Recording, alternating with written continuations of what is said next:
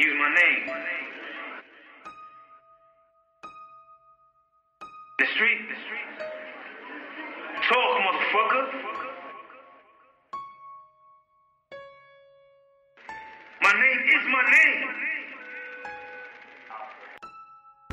This is My Name is My Name, an anomalous humanities podcast with APS.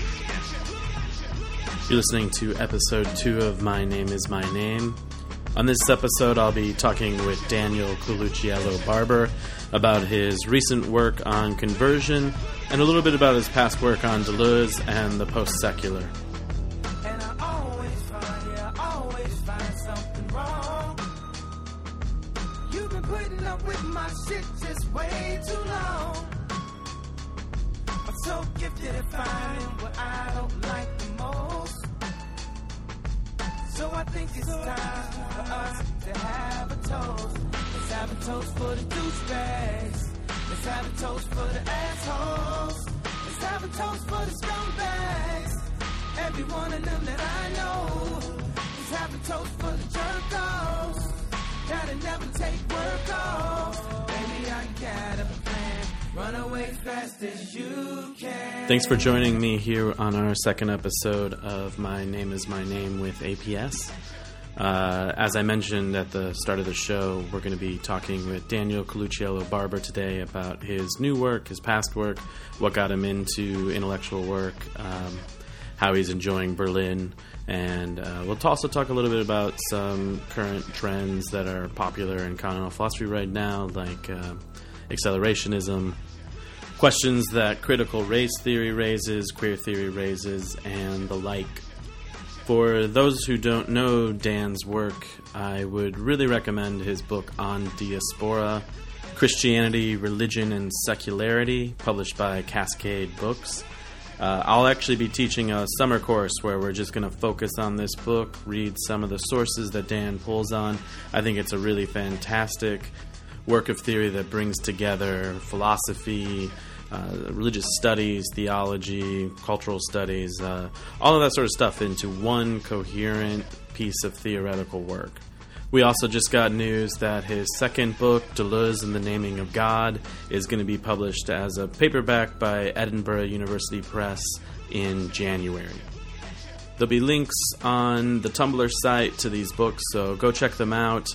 I'll also put up some links to some of his open access articles. If there's anything about the conversation you want to pick up on, please use the comments on the Tumblr site. My name is mynamepod.tumblr.com. And again, I'm always open to recommendations for conversation partners, as well as books to be talked about in book review episodes. So without further ado, here's my conversation with Daniel Colucciello Barber.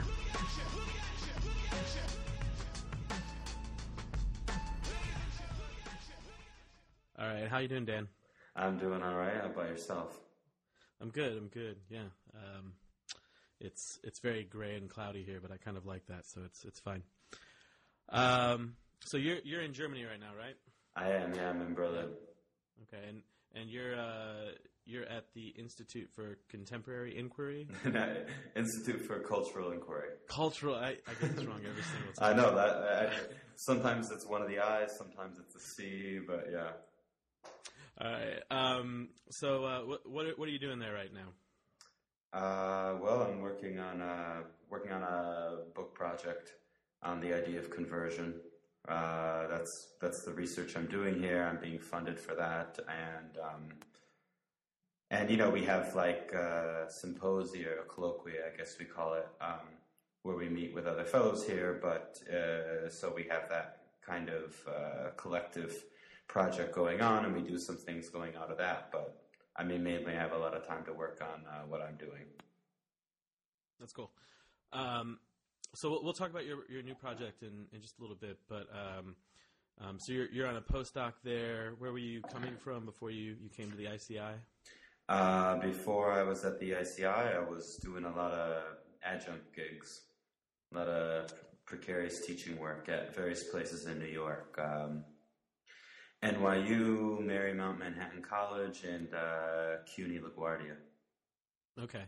So I'm guessing you don't really miss the adjunct game. I miss the teaching, but I don't miss the, how should we put it, the time to work ratio that's involved in the position of being an adjunct. No, I don't miss that. Right. Okay, and so before that, you did your PhD at Duke University. Now you were in the religion program, right? I was, yeah. I was properly enrolled in the religion department. That's where I did my, that's where my degree is from. Although I worked pretty heavily in the program in literature there.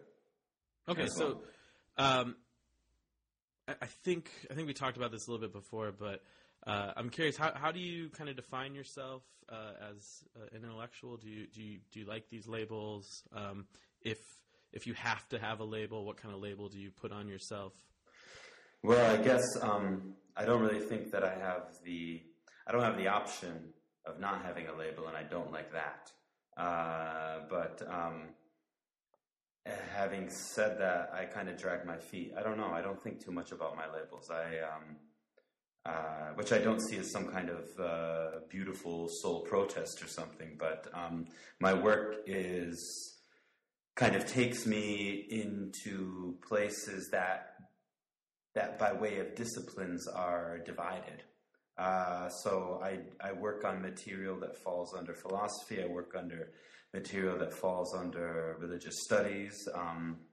As well, you could talk about critical race theory, queer theory, even sociology, anthropology, et cetera, et cetera, et cetera.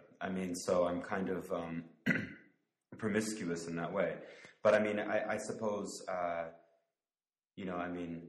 if I apply for jobs, generally my best way of positioning myself is in religious studies.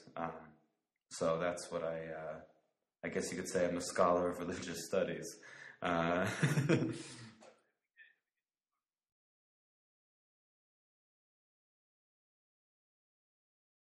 Okay. So if we could talk a little bit about your time in graduate school, because I think Duke is sort of an interesting environment for someone who does the kind of work you do to come out of, which I'm speaking kind of, elliptically here, but Duke is not known for producing scholars of religion who are coming. Duke's not known for producing. Yeah, keep going. Right. So Duke is really known for its div school and the kind of confessional theologies that come out of there. So I'm curious, how did you do the work that you wanted to do there? Like, who did you work with? What kind of conversations were you able to have there? Yeah, well, it should be said, right, of course, that there are people at Duke and PhDs produced by Duke that, are kind of totally separate from what we might think of as the Duke School of Theology. However, I did work with people, at least some people who were really very much involved in that Duke School of Theology. So there's that. I have to think that I'm pretty atypical for that. I had there was one faculty member who actually quit my committee after my, what do you call them, prelims or exams or whatever you call them.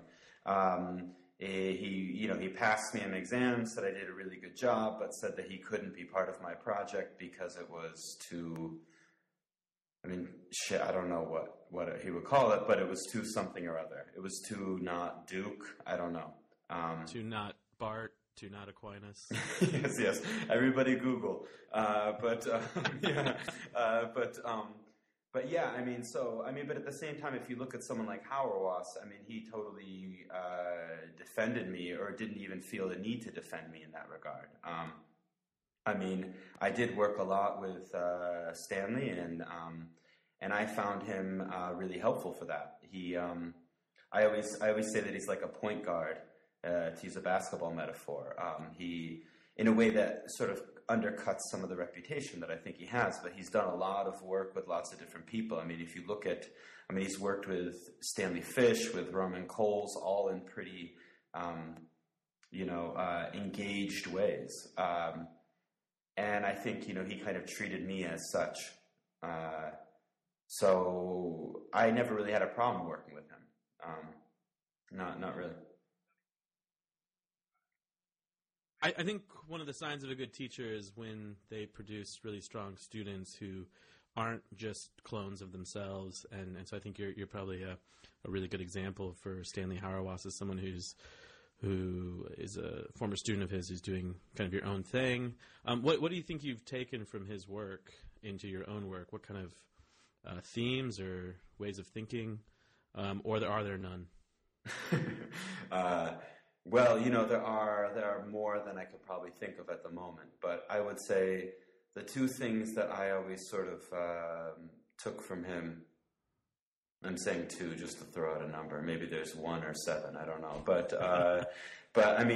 let me just say a couple things off the top of my head. One of the things, and Ken Cern always pointed this out as well, was that, there's a deep, I don't know what you say, Wittgenstein kind of element going on with Hauerwas, a sense that there are a plurality of forms of life. And, let's leave aside the whole McIntyrean tradition take on this, but that there are a multiplicity of forms of life, and that the ways in which these forms of life speak have a significant degree of incommensurability with one another, or that to understand these forms of life, one can only experiment with them in a sustained way. So, I always took his insistence on what we might call a Christian form of life, however one would want to define that, as part of a kind of pluralism. And, going along with that, let's make this the second thing, which is that, I don't know if it's quite the right metaphor, but, you have to put your money where your mouth is, which is to say that you have to experiment, and part of experimentation is that you could lose. That what you're doing and what you're committed to, the projects or the form of life or whatever that you're invested in, or that you attach yourself to, or that you learn to name yourself in, this could be a disaster. This could be a catastrophe. It could ruin your life. It could be, create all kinds of difficulties, not of the good creative kind, but could be a dead end. Right. Now, obviously, if you realize that, you need to try something else, but it's not like you can realize that ahead of time. You cannot adjudicate these things ahead of time.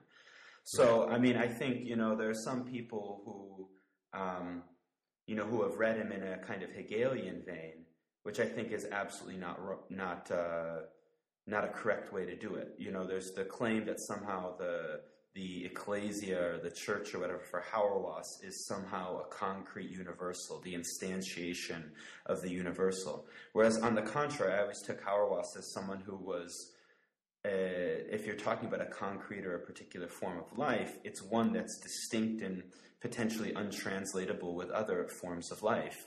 And that's a risk you could lose in that. I don't know, so I always appreciated that aspect. And I think it's because of that aspect that he appreciated the chance to collaborate or to have encounters with people who maybe weren't on the same trajectory that he was, because he was always experimenting, always giving it a try. Now, of course, that's a very different than the pious Hauerwas, the hagiography of Hauerwas, but for what it's worth. Well, I think it's more interesting than a hagiography, if I'm going to be honest. So it's kind of nice to hear that, because for me, that hagiography has kind of ruined my experience of reading Hauerwas, and then trying to engage with him, because I can't block those things out. So this is interesting to hear. Now, what actually took you to Duke, though? So the way we become the people we are in our late 20s and early 30s goes back to this undergrad experience. Please put me in the early 30s. What made you want to go to grad school, and why did you choose Duke? Very simple. I was reading a lot of stuff. in philosophy, and also, I guess, in areas of religion. And I mean, I was reading in philosophy, but it became really clear to me that philosophy, how to put it, philosophy, philosophy, there's certain things somehow, its exteriorities or its experimentalities. Philosophy as a discourse or as a discipline often tends to sort of create prophylactics or immunize itself against that. So I kind of got into questions of religion because I felt like a lot of the questions of a life, or how does one live, or things like the social, the political, and so on. Somehow in philosophy, it was always a theory of X or a theory of Y, and but it wasn't somehow an engagement or a potential experiment with these things. So I took my concern to be philosophical, but also marked by religion in these ways. But anyway, I was reading all that stuff, and I just wanted to keep doing more of it. I just didn't want to. I didn't want to stop, and so I figured I'd go to grad school. And I had this connect with Richard Hayes, who was a professor at Duke. He's now, if I'm correct, I'm not quite up on my data for the Div school, but I think at the Div school he's the dean now. I could be wrong about that, but at the time he was a professor and he was doing some stuff on ethics. And I had the chance or fortune or whatever to be involved in a summer seminar that he was leading. I met him. I guess I did well enough that he felt that he could advocate for me, and he talked to me about Duke, and that was kind of my way of getting into a master's program there. And but I went to graduate school, though I had like a very utopian idea of it. Like I would go there, and I mean, here's the thing: is like there was a time when I thought that all of these questions were like if I had questions and I was like, all right, this is a problem, that's a problem, whatever. It's like somehow like other people knew. I don't know if I'd say the answers, but other people could sort of help me get out of where I was at. And so I had this idea: I would go to grad school and I would be at Duke, and I would be surrounded. I mean, not like we're sitting around like a fucking campfire or whatever, but somehow there'd be a lot of people who I'd be like asking these questions, like, okay, I hear you. I don't necessarily have the answers, but here's what you need to do, and this gets you out of the deadlock you're in, you know? But, but basically everybody just went out to dinner. Everybody just like, they went to the seminar, and then maybe afterwards they talk a little bit, and then they're like, all right, let's go to dinner. And then they go to dinner, and, I don't know what. But, I mean, so I had this idea that somehow it'd be like this really intensive discussion. And then I realized, no, they're just going out to dinner and talking a little bit, and I just need to, find my own way. Just do your own thing. Don't try and, take what you can, steal what you can, learn what you can, but do your own thing. So you're not really buying like the community of intellectual inquiry that graduate school is often sold as to people. Yeah, I mean, generally communities are big problems, I think, but including. Can you say more about that? No, because that's a big point. I don't know. I mean, communities. Yeah, I should probably stop here. But let's just say that communities tend not to be about the enactment of the promise of community, and oftentimes more about the enactment of, going to dinner. Going to dinner, yeah, eating. It's like the Eucharist. While other people aren't eating, is that kind of what you mean? Yeah, listen, communities are great, but I just mean that sometimes communities are sort of like things that people believe in more than things that people enact, at least when they're spoken of. The thing is, like with Hauerwas, the other thing I was going to say, as I definitely changed the subject, is, one of the things that I really liked about him, but it makes me think of it because it's not so community, right, is that, like, I don't know what it was. I was sitting somewhere, and then suddenly there was Hauerwas, and there was some kind of person who was there to see Hauerwas, because that's what there's people doing that. And Hauerwas introduced me as, or him, or I don't know how it was, but in introducing this guy to all of us, he defined my relationship. He said, Hauerwas said, oh yeah, I'm Dan's excuse for doing a PhD in religion here. And I really liked that. He kind of just did a lot of independent studies with me and helped me kind of just do my own thing, vis-a-vis course plans and things like that. Right. Yeah. Right. Cool. Well, we've known each other now for something like 12 years, maybe longer. I think we met each other back in like 2001 via the internet, which always sounds like it was on OkCupid or something, but it was the web Grindr, blog, baby. which was the earlier incarnation of Amen for Sick, the blog that Adam Kotsko really started. And at that time, you and I started talking a lot because we were both really interested in Deleuze, and Deleuze plays a pretty major role in your PhD thesis, which just came out as a book with Edinburgh University Press, The Naming of God, Deleuze and the Naming of God. So when you were working at Duke on Deleuze, what really attracted you to his ideas at that time?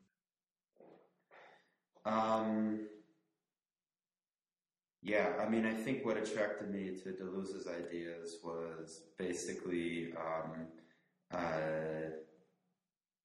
there's a million ways to put it, but it was the ethics, really.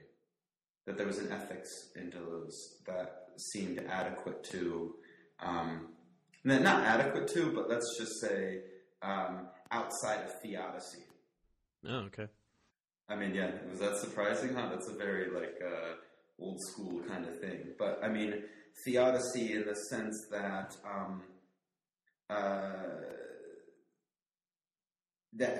theodicy meaning that everything needs to gets narrated through some notion of justice and the relationship between justice and events. So by a theodicy here, I mean obviously God. But it doesn't necessarily have to be God as the figure of theodicy. There could be other ones. But the idea is somehow that there's justice, and then there's events, and that therefore you can have some kind of evaluation of one in terms of the other, as distinct concepts, dialectically or analogically related or whatever.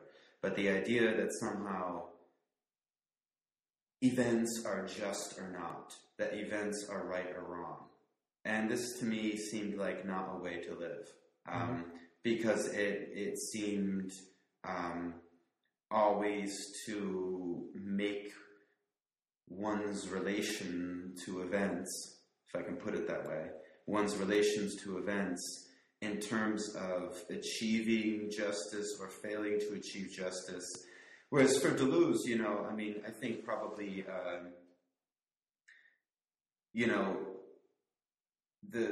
the most important line for me, I think, would be this line from The Logic of Sense, where he says, and I may be misquoting here, but ethics, if it means anything at all, means becoming worthy of what happens to us. Mm-hmm. Something like that. And, if you think of ethics in terms of becoming worthy of what happens to you, as opposed to ethics being mediated through the question of are events just or not, or how do we bring about just events or not, that's a totally different framework. It gives you a totally different relation to suffering, to pain, to all kinds of things. And it's about strength, and it's about power. Not power over, but power of becoming worthy of the events that happen to you, Yeah. Well, this there is a Deleuze that's become sort of like a brand, an industry. How do you relate yourself to this sort of vision of Deleuze that is characterized by people like Zizek as a kind of pagan affirmationist, or gets characterized by even his those kind of writing on brand, trying to couch themselves as Deleuzians, and in that way being very affirming of everything. How do you see your own work relating to that figure of Deleuze? Well, I mean, I think what we're talking about is it's there's a kind of couple form. There's a kind of couple form going on here between Zizek, Badiou, Hallward, and that kind of thing, where they critique Deleuze for, let's say, if I can be a little bit stupid and blunt about it, for being too happy, for being too positive and affirmative, right, or something. And then on the other hand, I say this is a couple because on the other side of the couple, on the one hand you have Zizek and so on, and on the other hand, the other side of the couple, you've got people who are saying, like, yeah, Deleuze is affirmative. Deleuze means yes, like I'm sitting here at my computer and I'm drinking organic coffee from somewhere and I'm talking to someone another thing and it's like a fucking assemblage, right.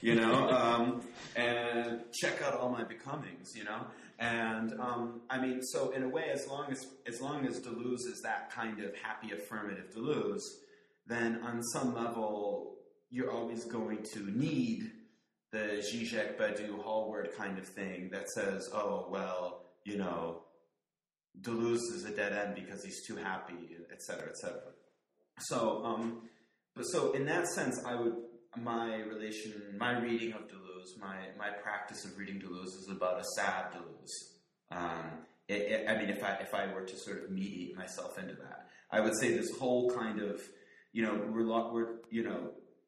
take what's the Yogi Berra line? Like, if you see a fork in the road, take it.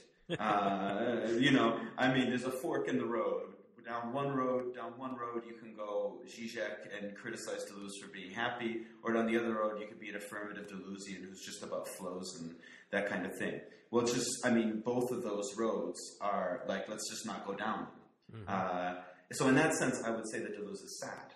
I mean, I don't want to over-determine it that way, but yeah, I mean, Deleuze is, yeah. I mean, I can say a million things about this. Maybe you have other. I was going to bring this up because the phrase "a sad Deleuze" kind of stuck out to me from the audio of your Liverpool talk that you recently did, and I was kind of curious if you could expand on what a sad Deleuze would look like. How is that distinctive from the other readings of Deleuze that are out there? Well, I mean. Let's put it this way. Like I was talking to a friend the other day who was just sort of reading. How people always say reading. I was rereading. Nobody ever admits to reading something for the first time. Right. So my friend says, "Oh, I'm rereading the Postscript on Societies of Control or whatever." So I'm rereading Postscript on Society of Control, and it's amazing. Because the stuff he's talking about in that essay, this is an essay that's at least, 20 years old?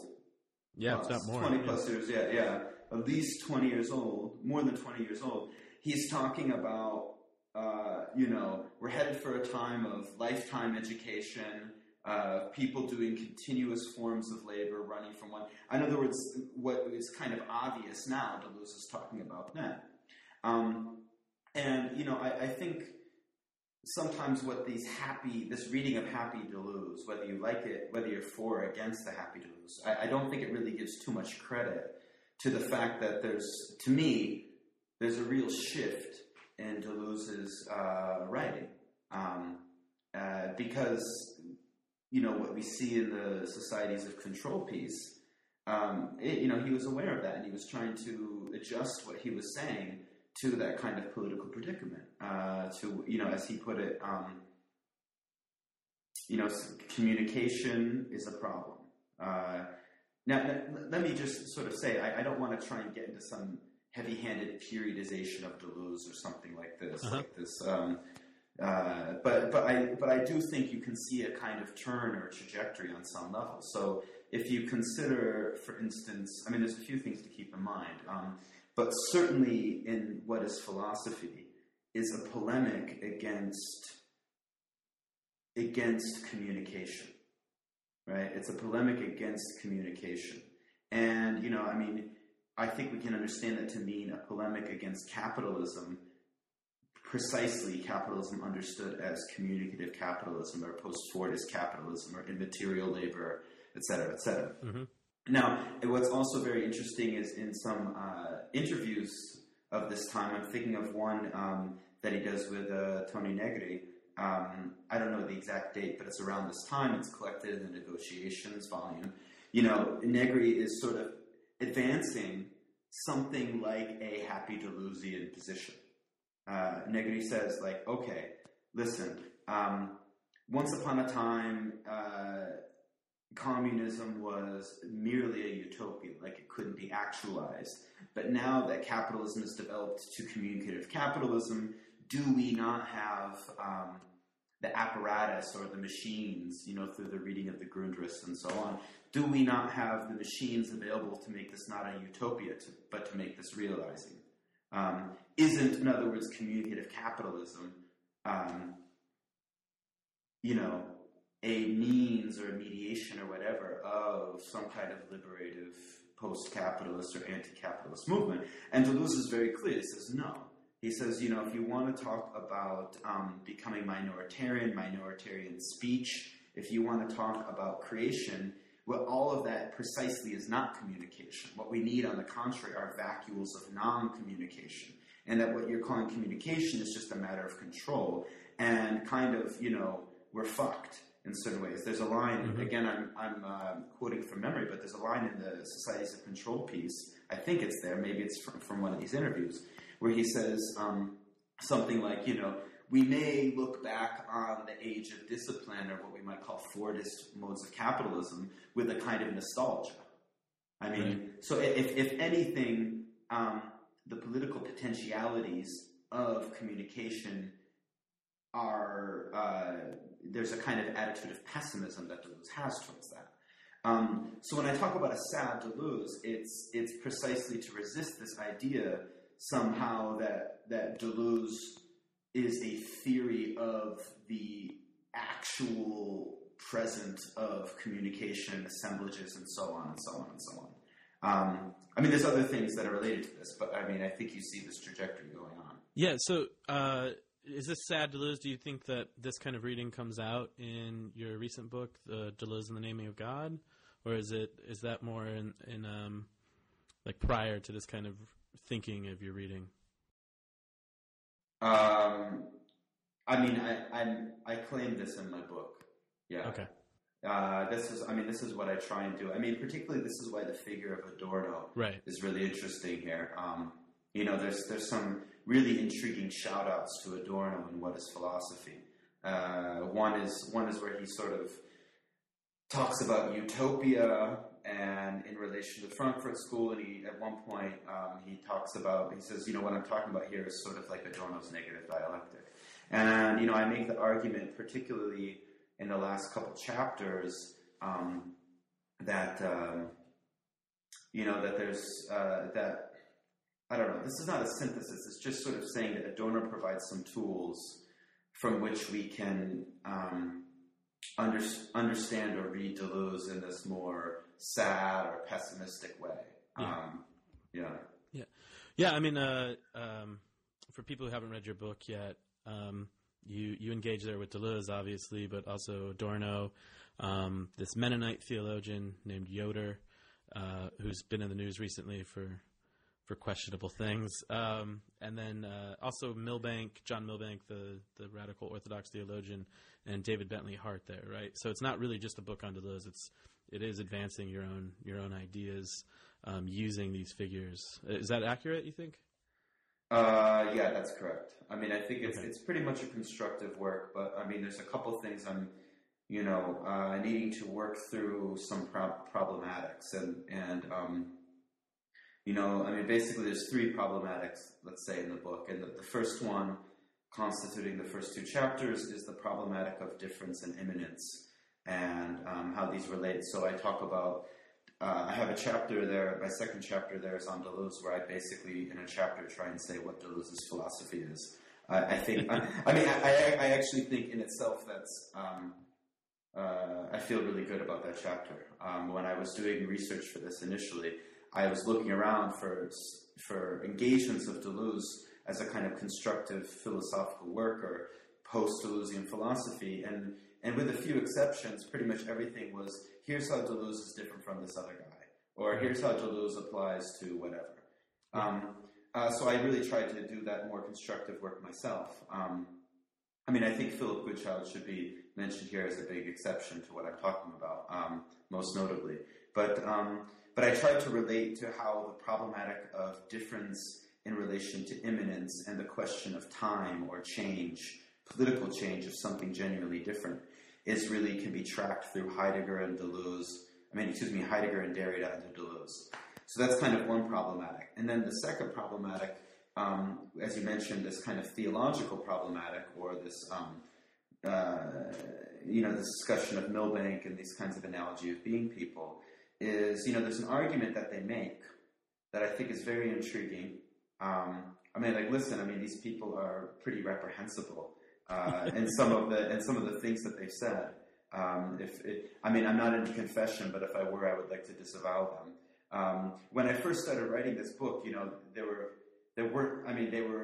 looked at that and I thought, okay, this is a kind of socialist project, there's some huge problems. By the time by the time this book is published, we have like quasi-fascist statements on record from people like Milbank, and so that was a little bit disappointing. Yeah, disappointing. And, yeah, I'm disappointed. I'm disappointed. Yeah, but I think I actually think in a way that's symptomatic. But here's the thing: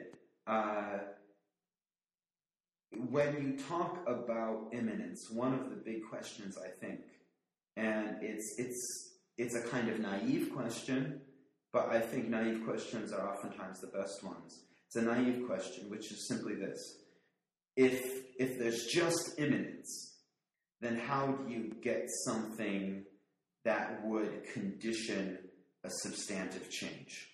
Mm-hmm. Right? If there's just immanence, then isn't that like the totality of a whole that cannot provide the imagination or the construction of a future which would be different from what we have at present? Mm-hmm. I think that's a very important question to think about. And it's a question that someone like Milbank posed quite forcefully vis-a-vis the whole kind of post-structuralist trajectory, including Deleuze, Derrida, Heidegger, and so on. And I give him credit for posing that question. Right. And he posed it. I'm going to say something in a second about Zizek and all this other stuff, but Milbank posed this question by sort of saying you need some kind of Christianity in order to provide the imagination of difference.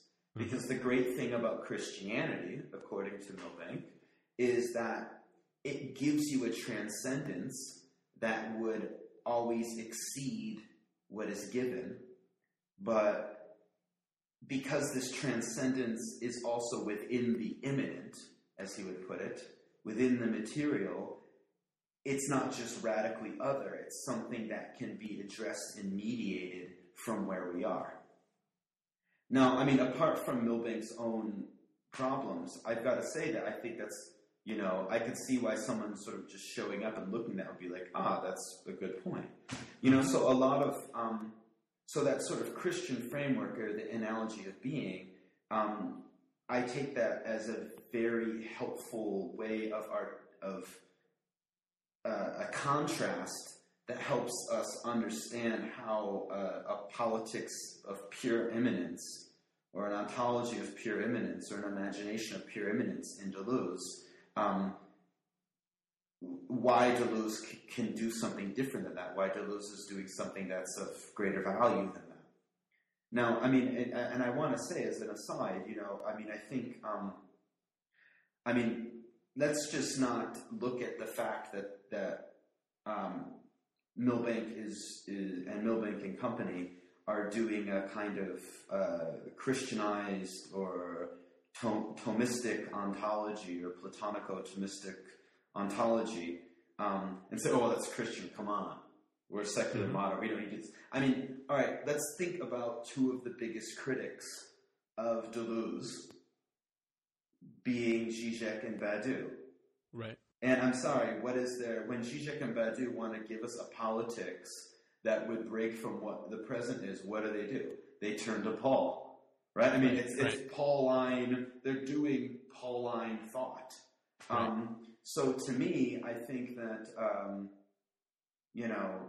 this is Milbank is not really he's symptomatic of something that is much larger than you would get if you just focus on, that's Milbank and radical orthodoxy. As much as radical orthodoxy can be differentiated from Zizek and Badiou and so on, I would actually contend that their habits of imagination are more continuous than discontinuous. Yeah, so this is kind of connected to some of the work you did in your first published book on diaspora, and I want to talk about that in just a second.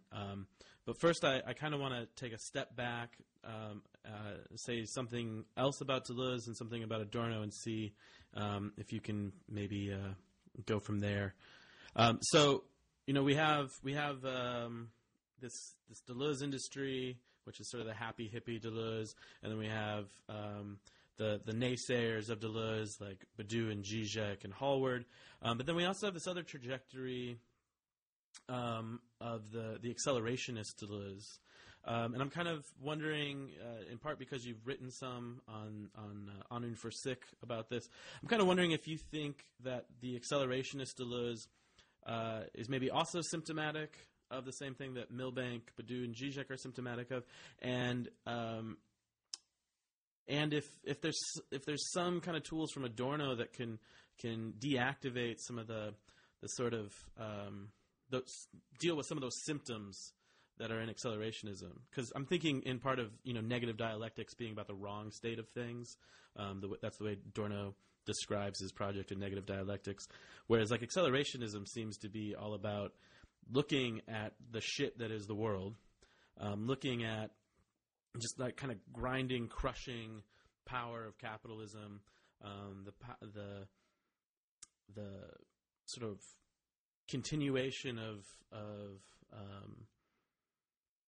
the control society, and saying, yeah, that's it, we want that, and not recognizing it as the wrong state of things. Does that kind of accord with what your critique of accelerationism is? Well, first I have a question. This accelerationism, I'm not quite sure I know a lot about it. Is there anywhere I can find out about it, like on the internet or something? Sorry about that. No, I mean, accelerationism, yeah. I mean, jokes aside, I mean, there's something to that joke, which is that I'm not sure that I completely understand it entirely. I mean, I've read the manifesto, I've read a lot of the stuff, but there does seem to be a lot going on. I'm friends with Nick, one of the guys who wrote the manifesto, and I do respect him a lot as a friend. I don't think we agree on anything intellectually, but he was making a joke, or he was taken aback by all the debate that manifesto caused, saying that he had just written it with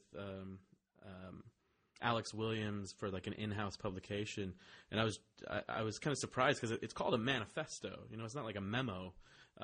It's just supposed to be circulated amongst friends. It seems like it should be the encapsulation of the thing, but I too am a little bit confused about what it's advocating for, because we have sort of the Nick Land of the 90s, which they're kind of in the spirit of, and now we have the Nick Land of 2014, who's hanging out with all these racist libertarians, and I think they're trying to kind of distance themselves from that, while also maybe still kind of falling prey to some of the same things that brought Nick Land to that point. I'm not entirely sure. Yeah, I guess what I would say, it seems to me, and this is probably a very stupid observation, which is what I'm trying to get at. I'm not quite sure that I understand it so well, but at least in my reading, oftentimes it seems like the value of accelerationism depends on an identification of, let's say, anti-capitalist projects as either some kind of organic notion of we have something to hold on to, or we have to be accelerationists. I'm talking here about the sort of, let's say, the metaphorics of this. Right. In other words, what I'm saying is it seems to me that accelerationism, in order to present itself as a kind of valuable Marxist or neo-Marxist project, depends on an account of all other Marxist tendencies as being kind of,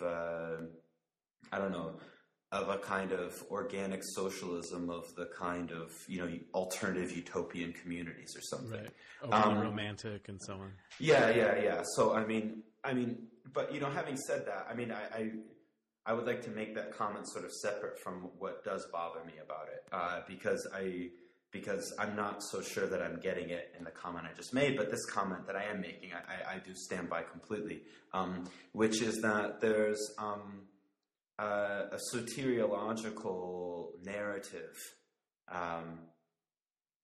at stake in accelerationism. That to me seems inescapable. And by a soteriological narrative, I'm referring to Christianity and the way that redemption is figured in terms of a present sacrifice or destruction that all the more is taken as proof of a future resurrection or eschaton. But I think you can see this soteriological narrative also in the developmentalism of modernity. And here I think it's even more explicit in accelerationism. Modernity for me, and I'm not alone in this, modernity for me is not something that happened round about the same time as colonialism, round about the same time as a heavy racialization of the human, round about the same time as so on and so on and so on. Right. On the contrary, modernity is those things, and those things are modernity, on my reading. And I'm not alone in this. In fact, there's many who make this claim. Now, the problem that I would pose to the accelerationists, or at least the Accelerate Manifesto, is at the very least you got to deal with that. In other words, there's a kind of economism, and maybe this is endemic to Marxism, I don't know, but there's a kind of economism going on in them, by which I mean that all they consider is the relationship between modernity and capitalism. Mm-hmm. So on some level, they're trying to sort of admit that modernity cannot be easily disentangled from capitalism, but that also somehow modernity can be turned against capitalism via acceleration or whatever. But however exactly they would put that, here's my point. Modernity is colonialism, is racialization, is et cetera, et cetera. Now, are you happy to say that what we need to do is sort of affirm that or accelerate that? Or at the very least, what do you do with those people who would say, well, fuck modernity, because modernity is all that stuff? So I don't really understand completely what their position is on this. And this is particularly the case insofar as it seems to me that some of the rhetoric that they do, if I remember correctly, in the Accelerate Manifesto, there's even some specific references to a 19th century project of modernity. Yeah. And of the human and the post-human. And again, the 19th century, what was a really big modern project that was going on in the 19th century? Of course, we're talking about very intensified colonial expansion. Mm-hmm. I just don't think that can be separated from what they're talking about. Now, I mean, we can have a discussion about what you do with that racializing legacy, but the point is they're not even having that discussion. Right. Well, I mean, some of this is coming out of Ray Brassier's work, and his sort of valorization of the Enlightenment and this being all about deracination. Ripping people out from the roots might be one way of thinking of that. I know deracination can have kind of positive senses, but there is a certain sense of affirming the colonial experience in that way, saying that it's very Christian. This horrible Christian theologian named John Piper was talking about theodicy, and he was talking about the Boxing Day tsunami back in 2005, and said, this 250,000 people, if one person comes to Christ, then their life, then them losing their life was worth it. And to me, that sounds a lot like the rhetoric around Enlightenment and deracination, where if millions of Africans are pulled out from their roots, if millions of Africans are their bodies are destroyed, it's worth it if we get enlightened, if we're tearing those people and putting them in a universal plane, and that kind of salvation happens through deracination, and it is a very Christian logic, I think. Yeah, I mean, and I agree with that, and I also want to add to this because I just looked it up because of the internet. And and I just looked up if I can read something from the manifesto that I was particularly focused on. Right, is the movement towards surpassing of our current constraint must include recovering the dreams which transfixed many from the middle of the 19th century until the dawn of the neoliberal era. So, I mean, I think one can really ask, what are these dreams? And what is the racination of these dreams? And also, if I can, another one which I think is particularly problematic, towards a completion of the Enlightenment project of self-criticism and self-mastery rather than its elimination. All right, but particularly the choice, this is near the conclusion of the manifesto, it's not quite the last line, but the choice facing us is severe. We're back to the fork in the road, I guess. But the choice facing us severe, this is all a quotation, either a globalized post-capitalism or a slow fragmentation towards primitivism. Now, as we know, primitivism is a loaded word and also happened to be one that was really important in the middle of the 19th century. In anthropologies and colonial discourses and so on. And I'm not, my point very simply is that this sounds like a racializing, developmentalizing project. And in this sense, I don't want to get too heavy-handed, but I don't think that the whole, and this will probably upset people, but I'm sorry, I think there's something to this. The whole Nick Land racism thing that I've read, the fact that he's sort of if we can say, patriarch of accelerationism, and that ultimately he ends up in this sort of race thing. Well, I mean, to me, I'm not saying there's a causal relationship, but there's certainly a resonance there. It's not something, I don't think one has to sort of sit there and scratch their heads and say, how in the world could Nick Land, who, advocates this kind of accelerationism, which is a fundamentally developmental logic, how in the world could he end up becoming a racist? It doesn't make any sense. I mean, on the contrary, I'm not saying one entails the other, but it's not surprising. Yeah, I agree with you. Well, changing gears a little bit, because I do want to talk a little bit more about your work. Some of the published work. So, in your other book on diaspora, which that came out in 2011, The very end, November 2011. Yeah. In that book, you are engaging with the field of kind of post-secular studies, and I think you're advancing a really original thesis there. But you're building off of some people like Gil Andahar and Talal Asad as well. With that book, you're kind of making an argument that the air we breathe is just Christianity in a certain sense, and in some way the secular, which some secularists will see as very distinct from Christianity, isn't so distinct. Now, I don't want to confuse the thesis because I think it's nuanced, and it can be very easy to confuse it with an argument saying that Christianity and the secular are the same thing, and you are not making that claim, right? Right, that's correct, yeah. Okay. So can you say a little bit about the claim you are making with regard to Christianity and the secular in that text?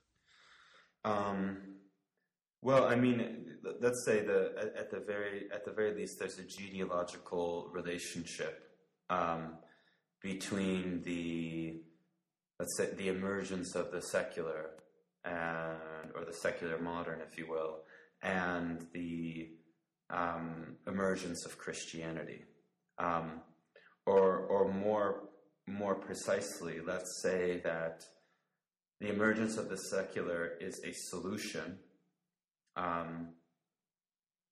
to a problem of Christianity, and that Christianity is the solution to a problem of how to deal with difference and community. I'll expand on that in a second, but I just want to sort of say that and my argument there is that there are lots of discontinuities, therefore, between these different, I don't know what you want to call them, epistemes or apparatuses or whatever, epistemological habits. But certain problems tend to be repeated. In other words, there's a kind of doubling down on the problematics rather than a stepping out or a dissolving of these problematics. So in this sense, what you have with the emergence of the secular modern will change the position of religion, and it will change the position of Christianity. And this is a response to a Christian regime, and it's a change of that Christian regime. But it's a change that continues to repeat some of the most essential difficulties or limits or violences of the Christian regime. So in that sense, let's say the ethical or political problematic, there's a certain degree of continuity, even as there's a discontinuity genealogically narrated between these regimes. I don't know if I'm explaining myself so well, but let's say that Christianity. I mean, what I contend in that book is that Christianity is invented, and religion is invented in the sense that we understand it today at the same time. And the reason for that is very simply this, that early Christianity, I don't know if we can use that word because it's a bit anachronistic to call it Christianity before it's Christianity, but early Christianity, or let's say a Pauline problematic, was simply, what do you do with the fact that you have all these people who are differentiated at the level of Jew and Greek, Jew and Gentile, et cetera, et cetera. You can multiply the differentiations. How do you think the commonality of all of these differently marked identities? Mm-hmm.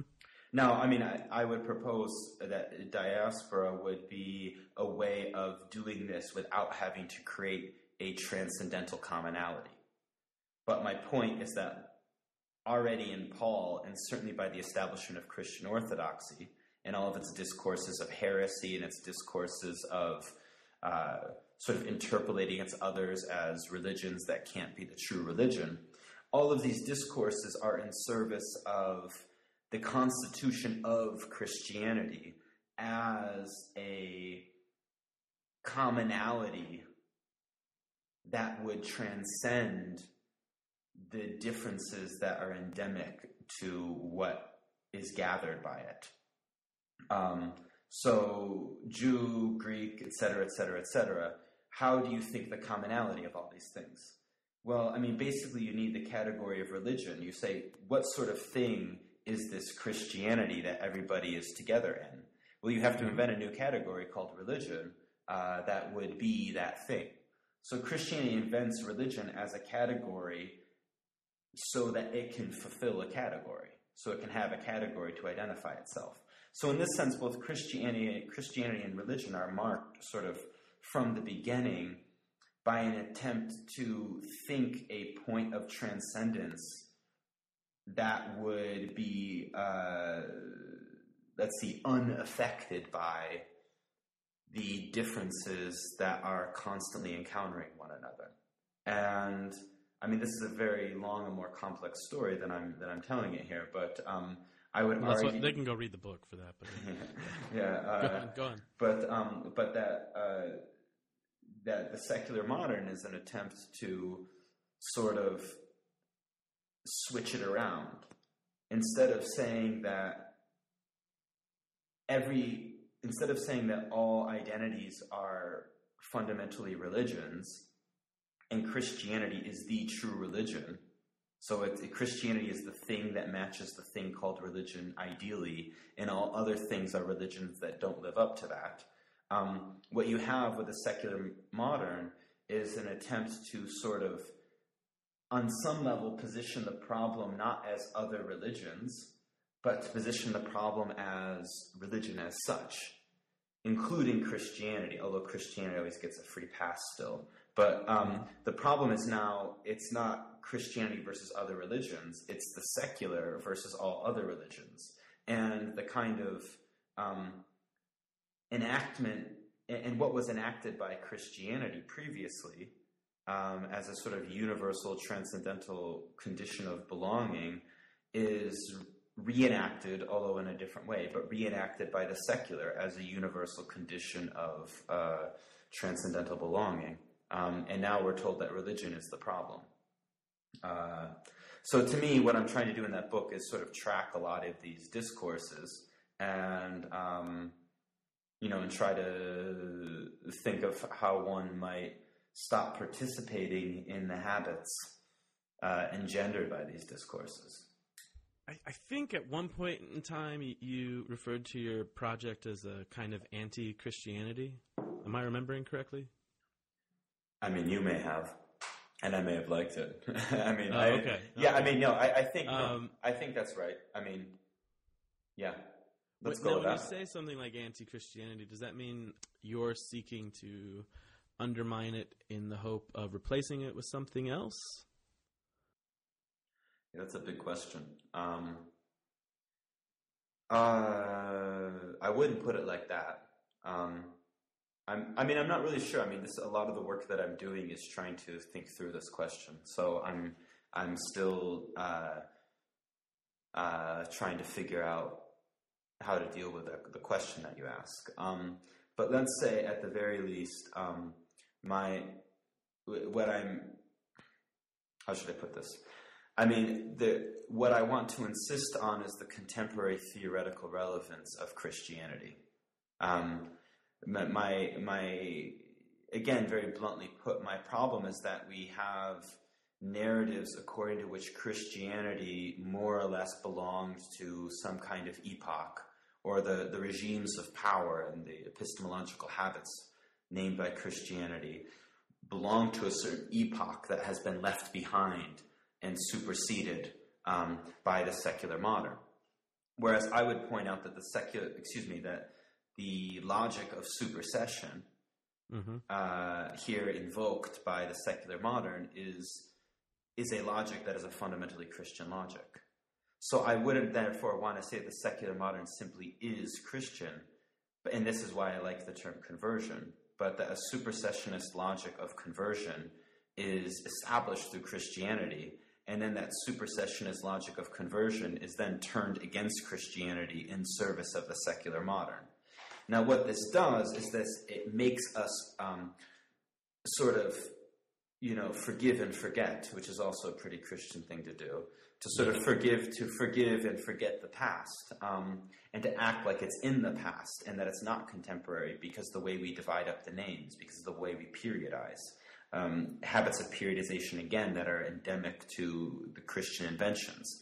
We can talk about the age of the so-called Old Testament, the age of the Father, the age of the Son, the age of the Spirit, which is all in Hegel as well. In other words, these habits are continuing up to the present. So I suppose the first thing I want to do, if I'm anti-Christian, it is, at the very least in this minimal sense, to insist on the contemporary relevance, theoretical relevance of Christianity, the contemporary political relevance of Christianity, and to say that that's a bad thing. Because sometimes, I meet people and there's a whole trajectory of this thought with someone like, you think of like Gianni Vattimo, where they will insist the same thing, the sort of contemporary relevance of Christianity, but they think it's a good thing. Right. So for me, I'm anti-Christian in the sort of the dual insistence that we are still within a regime of power that is established by Christianity and is in some more continuous than discontinuous relationship to Christianity, and that's a bad thing. So in this sense, I want to talk about Christianity, and I want to talk about it as a huge political problem that's bad.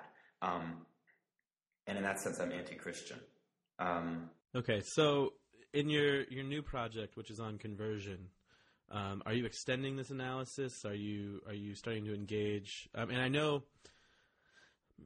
one of the things I really like about your work, and not to be not to be soppy, as Dan Wister always says that I am, but one of the things I admire about your work and kind of take as an inspiration is the promiscuity that you mentioned before in terms of the sources you engage with. So, without looking to be respectable to philosophers by just focusing on Deleuze or Adorno, and without trying to be respectable to religious studies people by looking just at historical surveys, or without being respectable to theologians by being a theologian in a certain sense, with even giving lip service to Christianity, like someone like Vattimo or Badiou to a certain extent would do, you just engage with lots of different material. Sometimes it's material that isn't respectable in an academic sense. So I'm thinking in part of your engagement with Yoder, even in a Christian context, is a very minority figure. And then also now your engagement with Malcolm X, and some of the Nation of Islam, some of his writings from that time. I'm curious if your new project is extending that logic. Is it engaging with other religious discourses? Malcolm X, as a Muslim and a particular kind of Muslim, suggests that maybe you are, or is that just accidental? Yeah, what I'm doing right now is, it's an expansion of the kind of work that I've done in the previous two books, and and I feel better about the work that I'm doing now. I feel like it's more, somehow like, whenever you're thinking, whenever you're writing, especially in the academy, I think, or maybe everywhere, what we're dealing with are codes, and these codes are always many steps ahead of you. And when you write and you want to sort of say something and think that you have a position, it's tricky, but because lots of times these codes have already, I'm sounding a little bit paranoid, but these codes in certain ways have anticipated that position or accounted for that position. And, so a lot of the task of writing and thinking, I think, is sort of not refusing the sort of offer to have a position in this way, but really to try and think about what's going on with these codes, and trying to think about how different codes work together. And And so one of the reasons that I'm working right now on this project of conversion is because I feel very comfortable that conversion as let's say a concept or an idea or whatever you want to call it, as both a historical material archive, a set of regimes of power, epistemological habits, ideas, affects, and so on. But when we're talking about conversion here, I feel quite compelled by the idea that conversion could help conceive the simultaneity of a lot of different codes, or a lot of different codes that would seem to be distinct from one another, but are not. So with the stuff that I did on diasporic thought and genealogy of religion, or the stuff that I've done on Deleuze and difference and Adorno and all that kind of stuff, it was like I was dealing with one code, or more than one code actually. But still, I was kind of like, all right, I was in this area, then I was in this area, but like I'm already like interested in both areas. But to think both areas, there's like a million other areas, and this has to do with my own limits, So what I'm trying to do is I'm trying to really, particularly because I'm not, let's like my material situation is a little different right now because I'm not, adjuncting like double-digit courses a year, but I have a kind of comfortable situation. So I kind of am able to kind of do a little bit more transversal work and think these codes together. So conversion, what I'm doing here is totally bound up in the other stuff, but the scope of the codes are much broader, let's say. So in this sense, I have a lot of stuff. Things that have always been of interest to me, but I've never quite known exactly how to engage it more directly. But queer theory has become, in an explicit sense, really huge for the work that I'm doing. A lot of, Malcolm X and his work has become really huge for the stuff that I'm doing. I've been able to attune much more to kind of sociology and anthropology of religion, and things that you're interested in as well, like Laruelle, Gnosticism, and Islam. So I'm really interested in the way, for instance, to take up your question about Malcolm X, is the way that Malcolm X insists on the simultaneity of anti-whiteness and anti-Christianity. And so therefore a kind of critique of white supremacy and its related colonization requires a critique of Christianity, and what's appealing about Islam is its capacity to perhaps articulate both of these at the same time. I find that really brilliant, and I learn, I'm learning a ton from that, and I'm trying to think from that, and the way that relates when you go back to, when you look at sort of historically the critique made by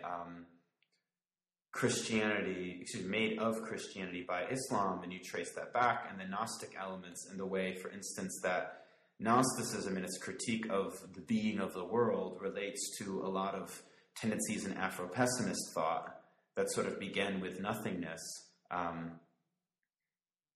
I don't know if it sounds really interesting, or like I'm a little like the ravings of a confused person. So I'm trying to think these things together in what I'm doing. Yeah. No, I want to kind of hear more about what's attracted you to the queer theory and to the Afro-pessimism a little bit. But one of the things that's striking about your work and the way you're able to think these codes together, not in a synthesis, but you're able to think multiple codes at once, to use your language there, is that it's not like a pastiche. It's not a list of things that you think are cool that you're paying lip service to, but they become materials that actually drive your own thinking. And so, I think it's a really excellent thing. So, what's attracted you to the queer theory? I know you're interested in Lee. Is it Edelman or Ebelman? Edelman. Edelman. Edelman. So, what's attracted you to his work in particular, and queer theory in general? Theoretically speaking, I think that there's a kind of negativity that's at issue in a lot of trajectories of queer theory, whether you're talking about Edelman or Bersani, or something like Sarah Ahmed's text on the promise of happiness, or Berlant's Cruel Optimism, and just to name some of these things. What's interesting to me is the kind of negativity there that is really intriguingly oriented towards, let's say, the object of negation. What Hegelians would call the determinate negation. That the negativity here is enacted against a kind of futurity or a soteriology that I think is deeply Christian.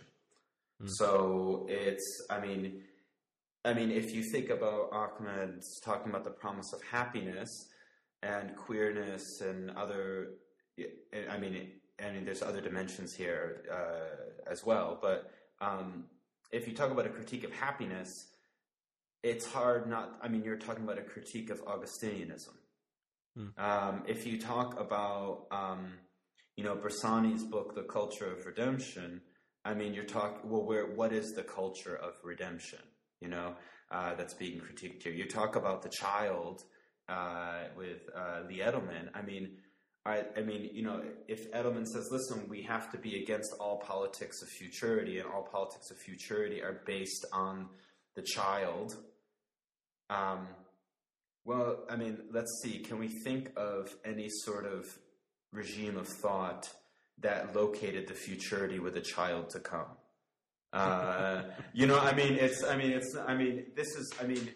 For whatever reason, I don't know what the causality is, but I'm struck by the way that what we talked about just now as my anti-Christianity is being enacted in a lot of aspects of queer theory, and I'm really trying to learn from that. And make what I'm doing better than what it is through that. So that's kind of my interest in that, for instance. I see.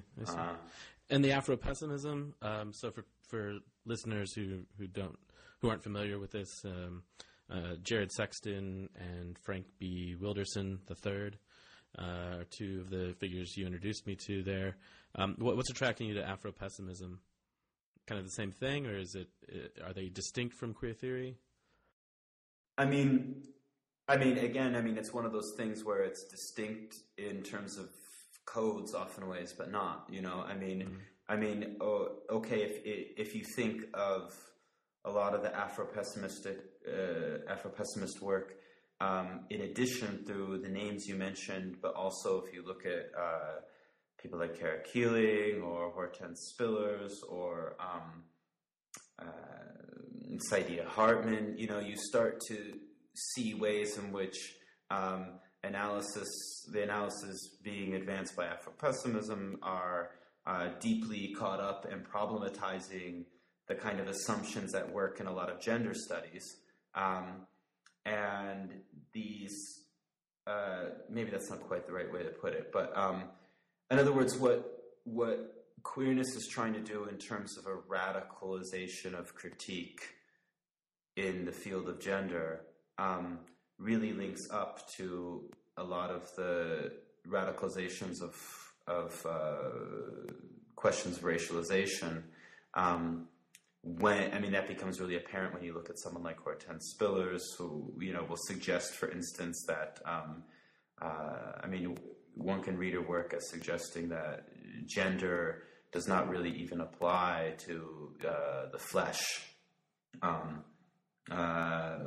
of the slave woman, and so on. So there's connections here, and there's ways to sort of work via adjacencies. But I think again, what compels me by this, amongst other things, is really an attempt to, how to put this, the kind of anti-futurist or anti-redemptive quality of Afro-pessimism, I think, is what you could sort of see as a common predicate with what I just said about queer theory. I should say, too, that one of the things that I've learned from Afro-pessimism is that when it comes to conversion is always conversion to whiteness. The process of conversion is a process of religion, but it's also a process of racialization. And so Afro-pessimism really powerfully and brilliantly insists on the incommensurability between blackness or whiteness, an incommensurability produced by whiteness, and that's produced as a result of and through and continues to be produced through a project of conversion, a project of overcoming this incommensurability. But it's precisely refusing to overcome this incommensurability, refusing to believe in the promise of conversion to produce a future that will have overcome this incommensurability. It's precisely these points that Afro-pessimism, I think, really insists upon. And, I find that incredibly compelling. And I take as well an issue of temporality, the way that this shifts the emphasis from the future that's always promised to repair the damage of the present, to shift that emphasis from the future to the present, to the now, and a now that is configured precisely by the whole archive of incommensurabilities that are in fact now, that are in fact continually producing and configuring the now. Conversion wants to turn away from this configuration. Conversion wants the now never to happen. It wants to focus on the future. But in focusing on the future, it's essentially forgetting the incommensurability of the present and forgetting essentially blackness. And so Afro-pessimism, its pessimism as I understand it, is oriented precisely towards this future, precisely towards this overcoming. And it insists on the reality of this incommensurability, which is not simply a pessimism, but also an affirmation of a certain kind of power to live and to have a sociality without the promise of redemption. So I think, one of the, I don't even know if it would be a criticism, but a listener, someone talking with you, hearing all this, reading some of their work, one of the things I can imagine them being is horrified, and they might come back at you saying, well, are we just supposed to be hopeless? Are we completely fucked? Is that just it? What would your response to that kind of question or demand be? You mean with the kind of sort of anti-futurist attitude that I'm talking about here? I don't see what I'm trying to do here as somehow being a spokesman for something or representing I don't know, people or an audience in this way.